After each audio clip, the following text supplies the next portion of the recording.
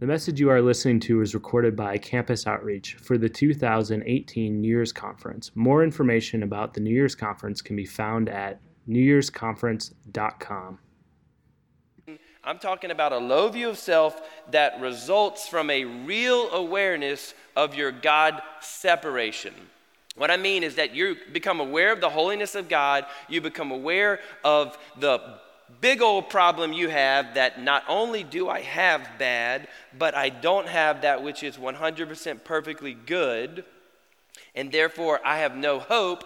And even when God says, I've got a rescuer for you and his name's Jesus, you still go through life with this true sense of personal humility and a low view of self that knows that it is by grace you've been saved. So that's what I'm talking about in the first half of the combo. Low view of self.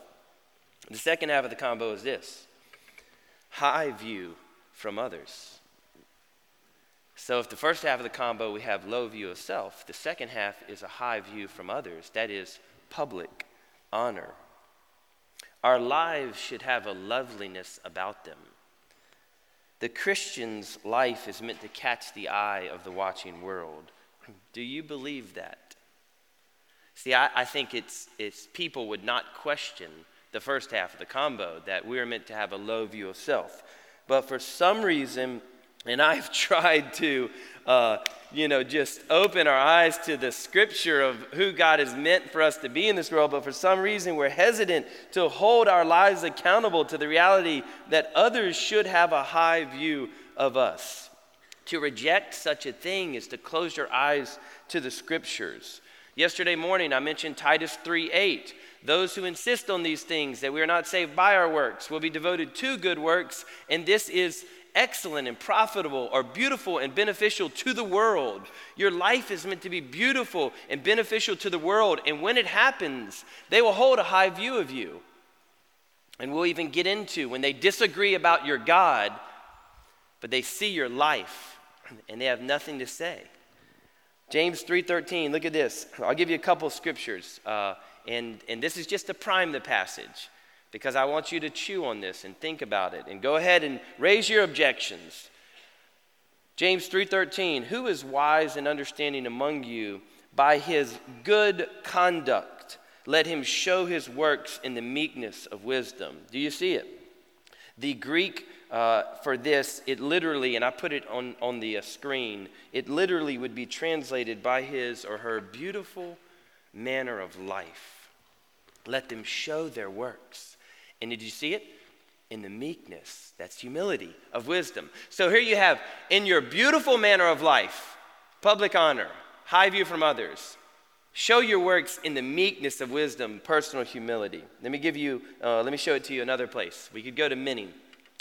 This one is, don't go there yet. This one is back to back. And the reason why I like this one is because this one is in the context of 1 Timothy 3.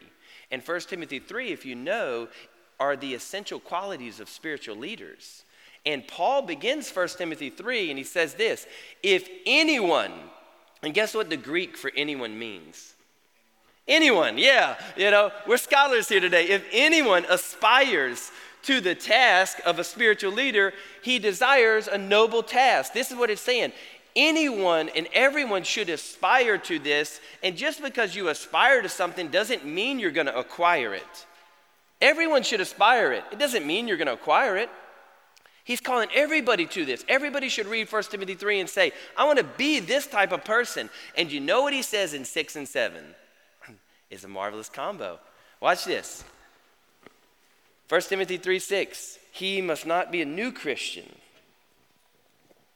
lest he become puffed up with pride and fall into the condemnation of the devil. So what is the warning here? The obvious quality that is being rejected is that of personal pride, right? The young Christian that's given leadership might be tempted to think too highly of themselves. So he's saying you should have a low view of yourself, right? You shouldn't think too highly of yourself. All right? Watch this. Watch where he goes next. Next verse. Moreover, it's in your Bible too.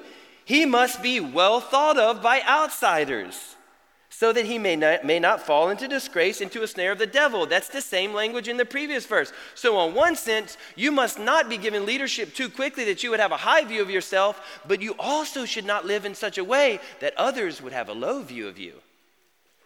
That's a marvelous combo right there. We must not think too highly of ourselves, but others must not think too lowly of us. God is calling you to this. This is what I want to send you out into 2019, a low view of self combined with a high view from others. Now, it looks good on the screen, but it's no easy task. Just think about it for a second. It's easy to think low of yourself when everybody else does also, right? Oh yeah, I got a lot of humility, you know? And it's easy to get public honor when you're all about your own glory. But that's not the call. The call that God would hang out before you this morning is a low view of self and a high view from others. I hope you're inspired. I hope you want to meet the man whom Jesus marveled at. I told you, I think it was last night or morning or just sometime in the previous few days, I told you about my man Epaphras. There's a second man that I would say with Epaphras are my two favorite men in all the scripture, and it's the man we're going to meet this morning. He's a vision for how I want to live my life. Now, of course, I got Jesus in there. Jesus is my first favorite man, all right? So yeah, like, he ain't even like Jesus. No, I like Jesus. But the Roman centurion is who we're going to meet this morning. And we read about the Roman centurion in a number of Gospels, but the most interesting placement is in Luke chapter 7, because the Roman centurion is placed right immediately following Jesus' most famous sermon, the Sermon on the Mount. You have the Sermon on the Mount, and then you have the Roman centurion. And most commentators would say that the centurion is placed right there because Luke wants us to see that in the Sermon on the Mount we have theology taught. And in the Roman centurion we have theology lived. And this is where I want to end, because in my time with you, every message, I don't know if you know, I've pressed into that. I don't care what you say, who you say is in authority in your life, who you want to be in authority in your life. I want to know who's actually in authority. And I'm not asking the question about what you want your bullseye to be, but what actually, if your life could speak, is your bullseye? Is it to be a force for good? And last night, whatever you do, don't get stuck in the corner of your life watching personal involvement in God's mission go by, but actually get into the mission. So this morning is perfect for us to end by looking at somebody who not only knew this marvelous combo, who was living it. The guy who led me to Christ, he used to tell me, knowledge without application leads to frustration. Maddie, don't fill your head with knowledge and not apply it. Everything you learn, ask the question, by the power of your Spirit, how can I apply this? This was not a frustrated man. The centurion was living it. And I want you to see it, and I'm just begging you would consider allowing this to diagnose your life and see if you would live it. So let's get into the passage. Here we go, Luke 7, 1 and 2. After he finished all his sayings, Sermon on the Mount. After the sermon was finished, we got to see it lived. After he finished all his sayings in the hearing of the people, he entered Capernaum. Now a centurion had a servant who was sick and at the point of death, who was highly valued by him, the centurion. So this verse is shocking all around. First of all, it's shocking that of all people that Jesus would highlight and that the scriptures would highlight as someone whom Jesus marveled at, the Roman centurion is one of the last people you would expect, because the Romans were in opposition to the Jewish people, and this man was a leader in that army. Some of you just don't, you feel like God couldn't use you. Just read the Bible of the usable people, the ones that God chooses. And actually the scripture would give us a different problem. Those who feel like God should use you. Maybe you don't have much of a chance. This Roman is shocking, but it's more shocking that he's a Roman centurion. The second piece is that he valued his servant. Y'all see this? He had a servant who was sick at the point of death, and the Roman centurion highly valued him. Listen to what one commentator says about Roman centurions or in general servants in that day. His care for his servants set him apart from just about everyone else in the Roman world. In fact, in the Roman Empire, servants didn't matter. If they suffered, it didn't matter. If they lived, it didn't matter. If they died, it didn't matter. They were of no consequence. There was literally within their laws that if there was a broken cart or a servant that was unable to perform their duties or whatever, you were legally allowed to get rid of them. You fill in the details. And here we have a Roman centurion who has no reason to love a servant, and it says that he highly valued him. And this is the first glimpse into Theology Lives. So here's what I'm going to do. I'm taking this passage. Watch this. This is so good. And I'm going to open your eyes to see that in this passage is Theology Lived by taking you back just a chapter before, all throughout, and show you that this man lived what Jesus just taught. Here we go. The first one is this. If you love those who love you, what benefit is that to you? For even sinners love those who love them. And if you do good to those who do good to you, what benefit is that to you, Jesus said? For even sinners do the same. So here's a centurion in a shocking relationship of loving someone who could do nothing for him. And before I move on, we're just going to walk through the passage this morning. I want to note something. This is, if you would go back to the previous verse, I want you to note something. We are about to witness what is unquestionably the Roman centurion's finest hour in his entire life. God in the flesh marveling at him. If God ever marveled at you in your life, it would be your finest hour. And I want you to notice the context where it all began. It all began in a time of trial. Do you see that? The Roman centurion had someone whom he valued highly who was sick to the point of death. It was out of a time of trial that God was walking this man up to his finest hour in life. And I don't want to skip over that because this says to me that some of you, the very circumstances you're actually trying to run away from, God is actually using to lead you to something beautiful in your walk with him. So James 1, 2 through 5 or 2 through 4, but our view of trials is get out of them as fast as we can. James would say, no, count it all joy because you know that God is not wasting your trials. He's working in you. Without this, you would be imperfect, lacking. We don't try to get out as fast as we can. We try to get out as much as we can because we know God's doing a work. Okay, let's move on. So when the centurion heard about Jesus, he sent to him elders of the Jews, asking him to come and heal his servant. So this is just shocking, shocking, shocking. It's shocking that the Roman centurion would ask Jewish elders to do something on his behalf. They were enemies. He has a servant who is sick, and he goes to the elders, the Jewish elders, and he says, will you go and get Jesus to do something on my behalf? That's shocking that he would ask them. It's more shocking that they went. They went. Look at the next verse. It says this, and when they came to Jesus, they pleaded with him earnestly. And watch this, y'all. Here we go. Let's see if you see the first half of the marvelous combo. He is worthy to have you do this for him. For he loves our nation, and he is the man who built us our synagogue. You know what this is? This is public honor. This is a high view from others. They are saying in the presence of Jesus, this is a worthy man. The Greek word for worthy is axios, or as my blue letter Bible dude says. Y'all don't have blue letter Bible? Please get it. You just take a verse, you click on it, and then you click on another little tab, and it takes you to all the Greek words or the Hebrew words, and then you click on the word. And then you can listen to my man say, axios. You know, it's so good. Some words, literally, I just feel like, put axios.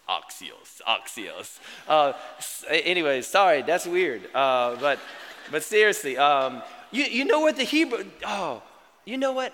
I'm going to add something. I'm going to save that. I'm going to put this in my notes.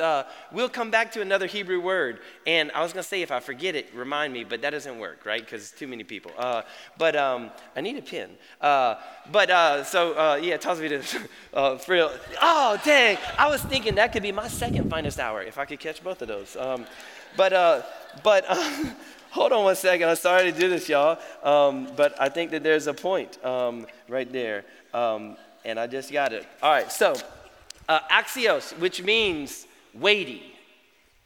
They're saying about this man, he's worth his weight in gold. He is axios. He's a weighty man. He's worth his weight in gold. Jesus said in Matthew 10, when you enter a town, look for a man who's worthy. So Jesus is saying that there are worthy people out there.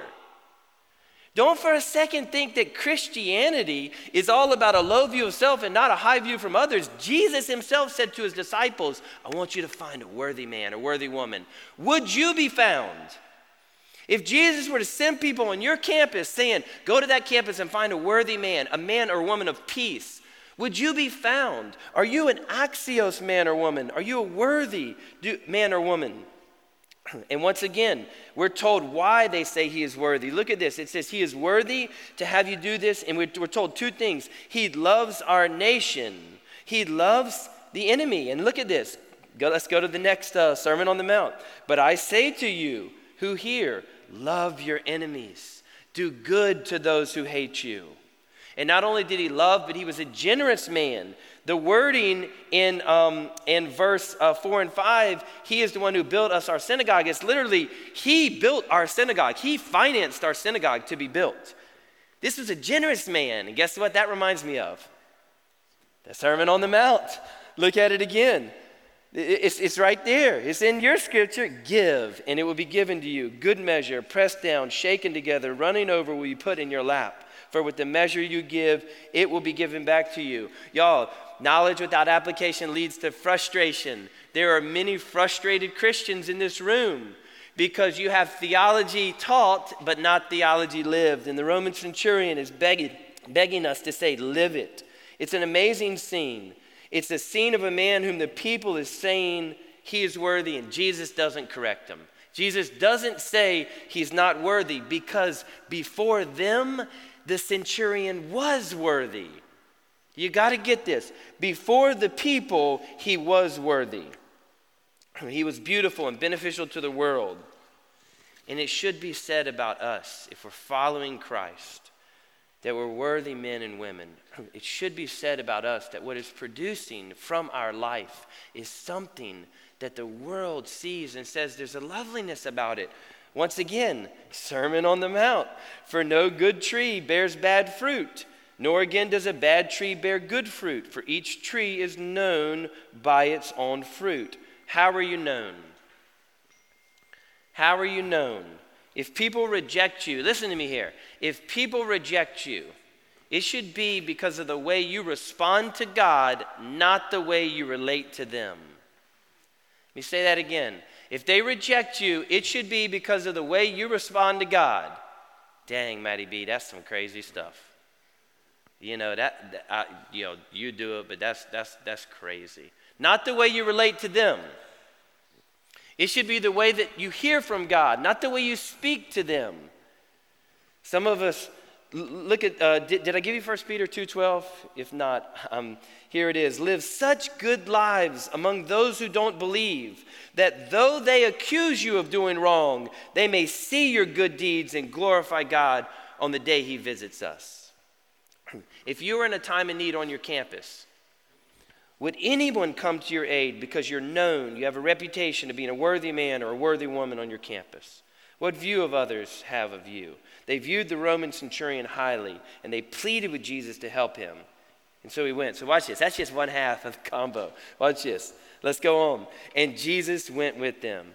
And when he was not far from the house, the centurion sent friends, saying to him, Lord, do not trouble yourself, for I am not worthy to have you come under my roof. Now, this is the point of the story where we ought to really start to ask the question, what's going on here? You ought to underline, he is worthy, and then you ought to underline, I am not worthy. And I'm going to come back to some questions we ought to ask about that, but this is where I'm going to add my other Hebrew word, because I just want to make a note that, did you know who brings the message of the centurion's messiness? Who brings the message of his messiness? His friends. I want you to think about this for a second. I love that his friends knew his junk. Some of us live in such a way that we're always putting our best foot forward. No one knows us. No one really knows us. And you know what the Hebrew word for alone is? If you go in your blue letter Bible and you click Genesis 3:18, it's not good for man to be alone, and you click alone, and then you click, let me hear the voice of that dude tell me what that Hebrew word is. You know what he'll say? Bad. Bad. And I just love that alone is bad. Now you say that's just a play on words, but the scripture would say, no, actually that's a real truth. It just happens to be a coincidence there. You ought to think that alone is bad. It's bad, man. And some of us are living that way. Like, let me put in something. Y'all know the story of the dude Vincent van Gogh? I wish I would have added this. Vincent van Gogh, he was a famous painter. And y'all know Vincent van Gogh, there was a girl that he really liked. We should have put this in a relationship seminar, baby, wherever you at.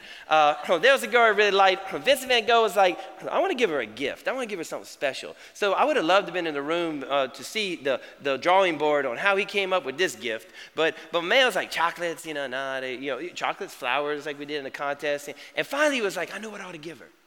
I got the perfect gift. My ear. It's a true story.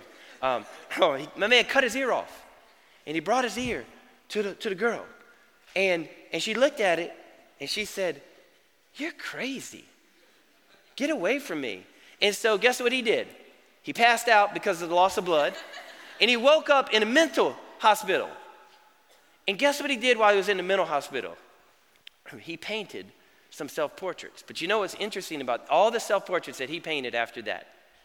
One-sided. One-sided. Which side did Vincent van Gogh show the world? We would answer that with the good ear. Because, of course, you put your best foot forward, right? Some of y'all, all you show your friends is the good ear. And you Google it, self-portrait with a bandaged ear. My man constantly was putting forward a portrait of himself with a bandaged ear so all the world would say what happened to his ear, and the story would be told of his just ridiculousness. And some of you got some ridiculous stories in your past. You might not have given a girl your ear, but you've done some pretty stupid things, and you know what? None of your friends know it. None of them know it. And the scripture would say that's bad. It's bad. It's bad. Whoever isolates himself seeks his own desire and breaks out against all sound judgment. Proverbs 18:1. Okay. Oh, how did you do that? I didn't know. Thank you, my man. All right. Let me test them. Let me test them. When I was 5 years old, I'm just saying, wouldn't that be crazy? It's like, oh, this is getting freaky. When I was 60, I wonder what I'm going to look like. Oh, man. All right. Great. Yes. No, that's too much here. All right. Where are we at? The friends went. That's where we at. Okay. The friends brought the bad news. Okay. Here's. You need to ask a question. You need to ask a question. What's going on here? The community says he's worthy. His friends bring another message from him that says, I'm not worthy. You need to ask the question, is this hypocrisy? Did he fool them? Was this man living in such a way before people that he really was not in reality? Is that what's going on here? And it's not what's going on here. When they say to Jesus, he is worthy, they are speaking of his standing before men. And he was a worthy man. And when he says before Jesus, I am not worthy, he was speaking of his standing before God. Now that sounds good, doesn't it? Got any biblical support? Oh yeah. Actually got two things in the text. The first is this. Notice that he says, Lord. So when the message comes, I am not worthy, God is clearly in view here. I want you to see that, okay? And when he says Lord, he's saying one with all authority, one who is self-sufficient, one who is perfect. But there's a second reason, and this is just like a little plug for Blue Letter Bible this morning. There's a second reason. I want you to see this. When it says he is worthy, it uses the Greek word axios, which means weighty. He's worth his weight in gold. But when he says I am not worthy, he doesn't use, you've got worthy, but it's not the same Greek word. It's the word haikanos. Haikanos. And haikanos means to not have enough, to be insufficient, to have fallen short. You see that? He is worthy. He's worth his weight in gold. I'm insufficient. This man knew that in the presence of God, just as Romans 3:23 says, all have sinned and fallen short of the glory of God, this man knew of his God separation. He knew of his need before God. He was worthy before men, and he knew he was unworthy before God. This is personal humility. This is a low view of self that comes straight from awareness of God's separation. You got to see that. You got to see that when I say a high view of others and a low view of self, they're not at odds here. You can have a high view from others, you can have public honor, and you can still be someone of personal humility because you understand, I don't have enough. I've fallen short. And look what happens. Oh, this is beautiful. Therefore, I did not presume to come to you, but say the word, and let my servant be healed. For I too am a man set under authority with soldiers under me, and I say to one, go, and he goes, and another, come, and he comes, and to my servant, do this, and he does it. This is so important. Some of you right here, you might for the first time get Christianity. The Roman centurion was aware of his sin. He was aware that he was insufficient and unworthy to come before the presence of God. But he also understood that his sin did not prevent him from asking God to work on his behalf. You got to see that. Even though he was unworthy to be in the presence of God, his unworthiness did not prevent him to ask God to work on his behalf. That's Christianity, friends. See, some people feel like they are good enough for God to work in their life. It's not Christianity. Others feel like you're too bad for God to work in your life. If you think about it, thinking you do have enough good works or you don't is still relying on the same thing. Your good works, right? Neither of those is Christianity. The heart of Christianity is recognizing that you are not worthy, but your unworthiness doesn't prevent you from asking for God to work on your behalf. It actually qualifies you to ask him. And the Roman centurion knew this. And then he knew that Jesus had all authority. And do you see this there? And that you would use your authority for my good. So he asked him. And here we go. I'm going to conclude the passage and then bring us to a close. When Jesus heard these things, he marveled at him. And he turned to the crowd that followed him and said, I tell you, not even in Israel have I found such faith. Okay. This man had public honor and personal humility. He had a low view of self and a high view from others. This was the centurion's finest moment in all of his life, and I'm calling you to be like the centurion. Live a worthy life. Men and women, live a worthy life. Be known as a loving man and woman on your campus. Be known as a generous man and a generous woman on your campus. Be known as a sacrificial man and a sacrificial woman on your campus. Be known as an axios man and an axios woman on your campus. But watch this. This is so beautiful.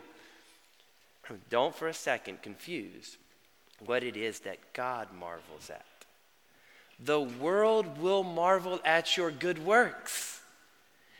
And let them do so. Let them do so. I hope my city looks at me and says he's a worthy man. Let them marvel at my good works. As long as I know, as long as it's settled in my heart, that's not what God marvels at.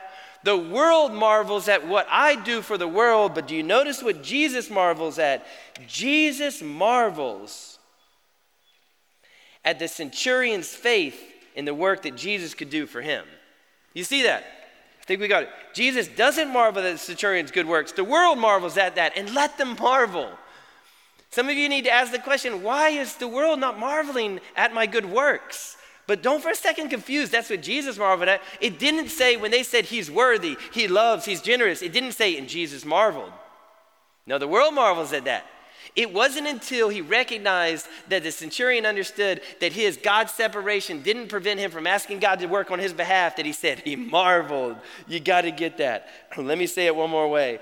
The centurion's greatest moment was not him doing something great for God. That was his greatest moment before the people.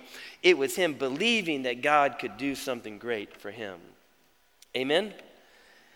All right. Before I step down, let me mention two things in closing. Number one, I really believe, New Year's conference, I really believe that the Roman centurion's example is the need of the hour on our college campuses. I really believe that this man, personal humility rooted in the gospel, public honor rooted in the fruited in the gospel. Ooh, rooted in the gospel, fruited in, I don't know. Personal humility, public honor, and this is why. Over the last 10 years, something definitely has happened. And there's been a shift in people's initial barriers to Christianity. People's initial first barriers are no longer objective and intellectual barriers. Their first barrier. See, their barriers used to be, how can I believe the Bible was actually written by God? How can there be a God with so much suffering in the world? How could you believe in creation or evolution? You see, that was an intellectual, objective barrier, and that was the first one that you would face. But that's not the first barrier you're facing on your campus. You might meet some of those people, but the first barrier that you're meeting stereotypically on your campuses is not an intellectual and objective one. It is an emotional and subjective one. Why would I ever want to be a Christian anyways? Aren't Christians just hypocrites and judgmental? And isn't organized religion just a way to hide manipulation and power? Why would I ever want to be a Christian anyway? And that's why I believe that if you are going to actually find yourself in significant conversations, significant relationships, then apologetics, defending the faith, that's the second door. You lead with hospitality. Hospitality is not just inviting people into your home. God is calling for hospitable Christians on our campuses. Warm, welcoming, inviting, courteous Christians who create an environment that is safe. I really believe this. Here's the question. I really believe that one of your number one calls is we must grow in our ability to live out what we know about God and ourselves in a warm and a winsome way. I'm convinced of this. That there's too many lives that lack public honor, and you know what? It affirms what those outside the faith feel, which is why would I want to be a Christian anyway? And I think you get around the Roman centurion and they would say, I don't really think what he believes is right, but that's a good man right there. I'd love to talk to him. I'd love to be with him. Because I believe at the end of the day, every single person is going to want to talk about God. But the question they're going to ask is, do I know any Christian who is safe and comfortable enough to ask? Do I know any Christian? Will any Christian come to their mind who they feel is comfortable and safe and desirable to talk to? And so here's my personal goal in relating to people. I want to be the kind of person that another would want to reach out to when God begins to stir in their heart. That's my secret sauce of evangelism. I'm always positioning myself. I'm positioning myself to be the kind of person that you would want to reach out to when God begins to stir in your heart. And guess what? It happens. It happens quite often because God's done a work of personal humility and public honor in my life. And so I'm going to end with this. How does this happen? How can you be a man or a woman like this? And I'll end with a story. So when in 2006, when our oldest was 3 years old, we moved to Blacksburg, Virginia. And my son and I, we were sitting in the living room, and we were playing a little game. So you can put up a picture. And the game was we were building blocks. And we would build the blocks. It was a tower. And guess what we would do after we built the blocks? Knock it down. We didn't talk about who lived there, if there was any babies, and what they were doing. That's what I do with Eliana. But with Isaiah, he would just say, knock it down. And I would knock it down, and he would say, Daddy, what knocked it down? I would say, an elephant. And he would laugh. Or I would say, a crazy cowboy. And he would laugh. And he would always say, again. Again. It was like, again, no end, again. And we would build this and knock it down. What knocked it down? He did it about 10 times in. I mean, dude, kids do this all day. You know what I'm saying? It's like 10 times in. Knocked it down. He said, Daddy, what knocked it down? I said, the wind. He said, it wasn't the wind. I said, nah, son, it was the wind. He goes, no, it wasn't the wind.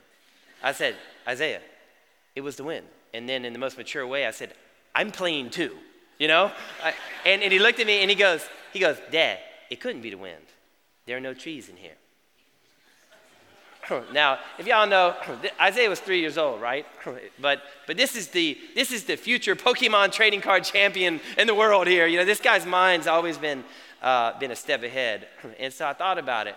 There were no trees in here. It couldn't be the wind. And then I got it. See, in Blacksburg, it's often very windy. And when the wind was howling, we would call the kids to our big kitchen window. And Isaiah would say, Mommy, Daddy, the trees are dancing. And we would say, yes, son, it sure is windy. And at some point, Isaiah reasoned that the trees which he could see start to dance. And it creates this thing we can't see called wind. And it couldn't have been the wind that knocked that down because there were no trees in here, Daddy. Here's what I want you to say. Hope you get this. If you're a Christian, you're not a dancing tree. You don't do outward things. You don't put on personal humility, put on public honor, and then it creates this thing, invisible thing we call God working in your life. The Christian life actually is the way we know when to really be. That there is an invisible reality called wind, and when it picks up, it begins to make visible effects called trees dancing. There is, if you're a Christian, the Spirit of God in you. And when you truly repent of your sin and trust in God, and when you begin to submit yourself to the Word of God and connect yourself to the people of God, guess what? The Spirit of God begins to work in you in such a way that it produces outward effects like personal humility and public honor. So don't for a second think you're a dancing tree. You're not Christians. All right, so here's my charge to you. Submit to his rightful and delightful authority in your life. For the rest of your life, in every area of your life, you aim the bullseye at being a force for good. And of all the good you're going to do, don't leave being personally involved in God's mission to chance. And lastly, go into 2019 begging for a low view of self and a high view from others. And ask God by his Spirit to do this in you. Let me pray. Heavenly Father, thank you for this week. Thank you for these men and women who you have brought here and for your work in their life. Lord, we pray in the coming days and weeks and months that you would recall to mind the many things they've heard. And Lord God, that first of all, that we would know that through you, Christ, we can be reconciled to you. That through you, Christ, we can be reconciled to one another. And that, Lord, you launch us into this world following you underneath your authority and living to be a force for good. We pray in Jesus' name, amen. Thank y'all.